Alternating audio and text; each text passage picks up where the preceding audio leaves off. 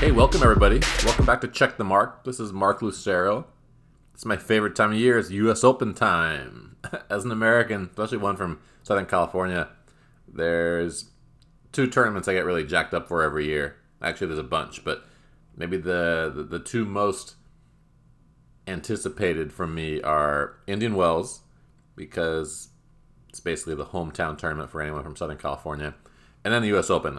I love New York. I'm a city guy. I'm a coast guy. And this is my favorite place to be all year long, and I look forward to it. And, I try to spend as much time here in the city as I can. Today, we're going to talk a little bit about the U.S. Open, specifically what to look for as a fan, as someone in person there watching, which is cool this year. It's going to be full capacity, thanks to New York State and the New York City Health Department, and for people watching on TV. First things first. The courts. The courts are on the quick side. Following what we've seen in Winston-Salem and even in Cincinnati, these courts are a little bit quicker, which it's nice to see some diversity in the court speeds. All year long, and pretty much it seems the last few years, we're seeing the convergence of the different court compositions and the different court speeds. Clay is playing similar to these slow, gritty, hard courts that you see like at Indian Wells in Miami, Acapulco. And the grass is slowing down. Man, Wimbledon, the courts are so slow. You see the guys rallying from well behind the baseline. Nice change. These courts in New York are quick. Part of that may have to do with the new composition of the court. I believe this is the second year that they're using a lake-hold paint. It's not normally, in years past, for quite a long time, DecoTurf had the contract. There was a DecoTurf 2 surface that was the U.S. Open blue hard court that had a lot of sand in there. I'm not quite sure what the number. There's like an ITF court speed dial. I think it goes between maybe 25 or 30 and 60 something. 25, slow being like 30, fast being 60. I'm not quite sure what the number was for the DecoTurf, but these courts, these lake-hold courts, much quicker, and I like the way they play. I think we're going to see some different game styles having some success. I don't quite think it's at the point where you're going to see a bunch of 6'8" serve and volley guys coming through, but you're going to see a court where different people have success playing different styles of tennis. Coming in, doing things like that, shortening the points, taking away time. There's going to be a lot of upside to that, and you're going to see players with big swings get rushed a little more easily on these courts than they might on a slower court. Look for big hitters to play hard through the middle of the court. It's going to be a really effective tactic, particularly against forehands with extreme grips or forehands with swings that break the plane of the body, meaning the racket, when the player takes it back, doesn't stay on the right side of the body. The racket that does more of a circle or like a lasso style swing. As usual, we're using the U.S. Open ball by Wilson that we all like. Seems pretty normal to me. The one thing I notice is that the version of the ball that we get at the tournament, it's a little firmer than the Wilson U.S. Open ball that you can pick up in the stores. That ball can be a little spongy at times. But tennis lovers out there probably have noticed that there haven't been too many Wilson U.S. Open balls in stores. I'm actually shocked there's Wilson balls here at the tournament because there's been a worldwide ball shortage for months. A lot of college teams, impossible to get Wilson tennis balls, or they could only get small amounts. It has to do, I think, a lot with the cargo ships that have been stuck off the coast of Long Beach.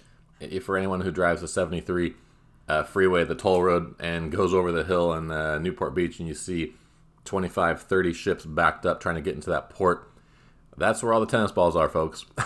So anyway, I'm glad we have balls here in New York, and yeah, nothing remarkable, but these balls are known as one of the quicker balls on tour. Like I said, it's a firm ball. It's hard.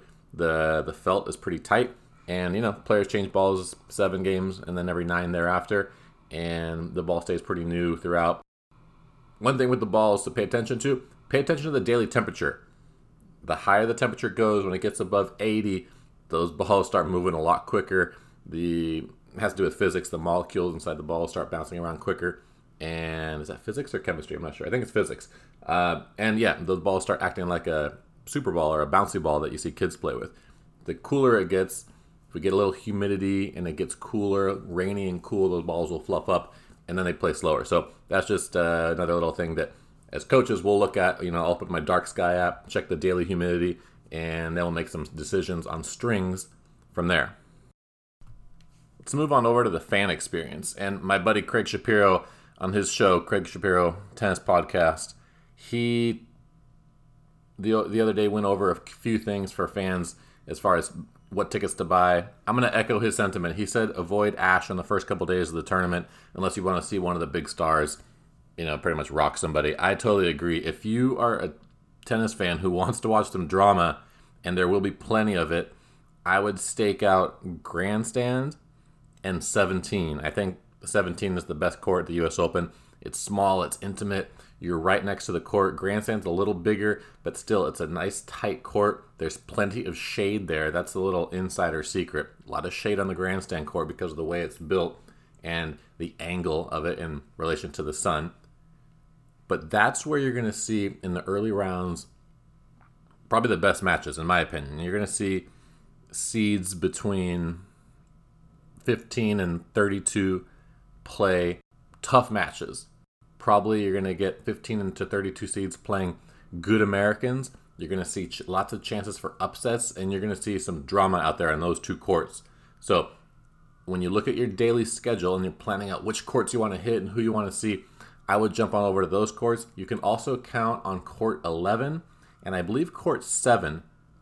They might have changed the numbering recently. I need to check. 11 and 12 are two sort of half stadiums next to each other. They put a lot of Americans in those courts in the early rounds who were playing unseeded players. But those are the ones I would look at. That's where you're going to get some drama. Man, there's nothing like a deep 3-set women's match or a deep 5-set men's match.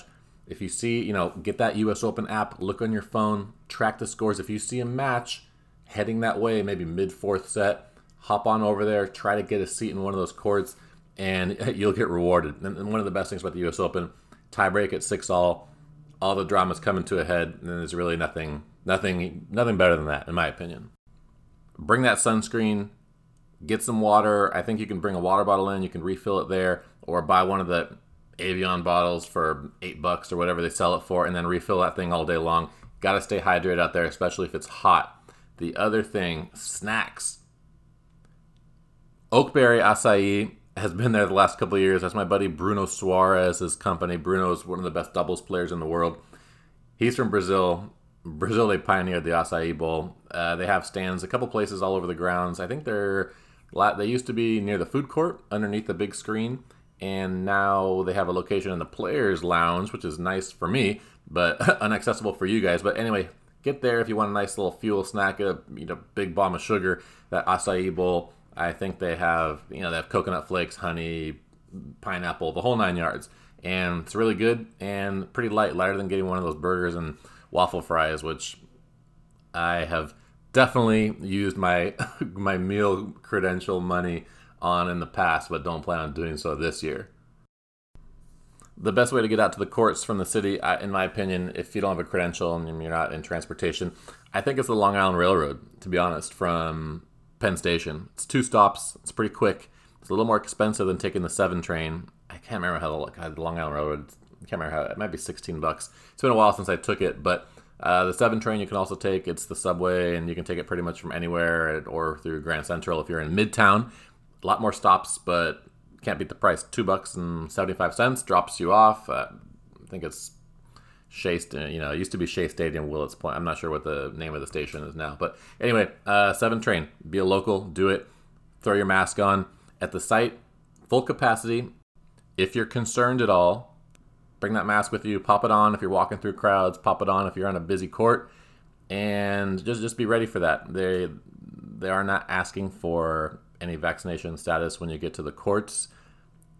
In the city, however, if you're going to go out to dinner, go to a gym or museum or whatever it is, they are asking for proof of vaccination, just so you know, and so you're prepared when you come here.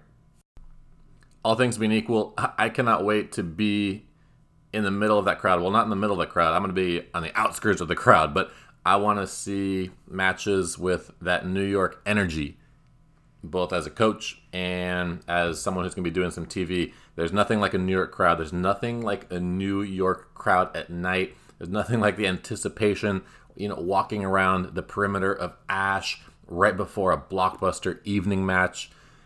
There's nothing like it. The buzz, the energy, people are boozing at the different kiosks, getting the honey deuce and slamming champagne, or even hearing the clinks of the cheers at the glasses from the luxury suites. So anyway, this year's US Open is going to be a unique one. I cannot wait.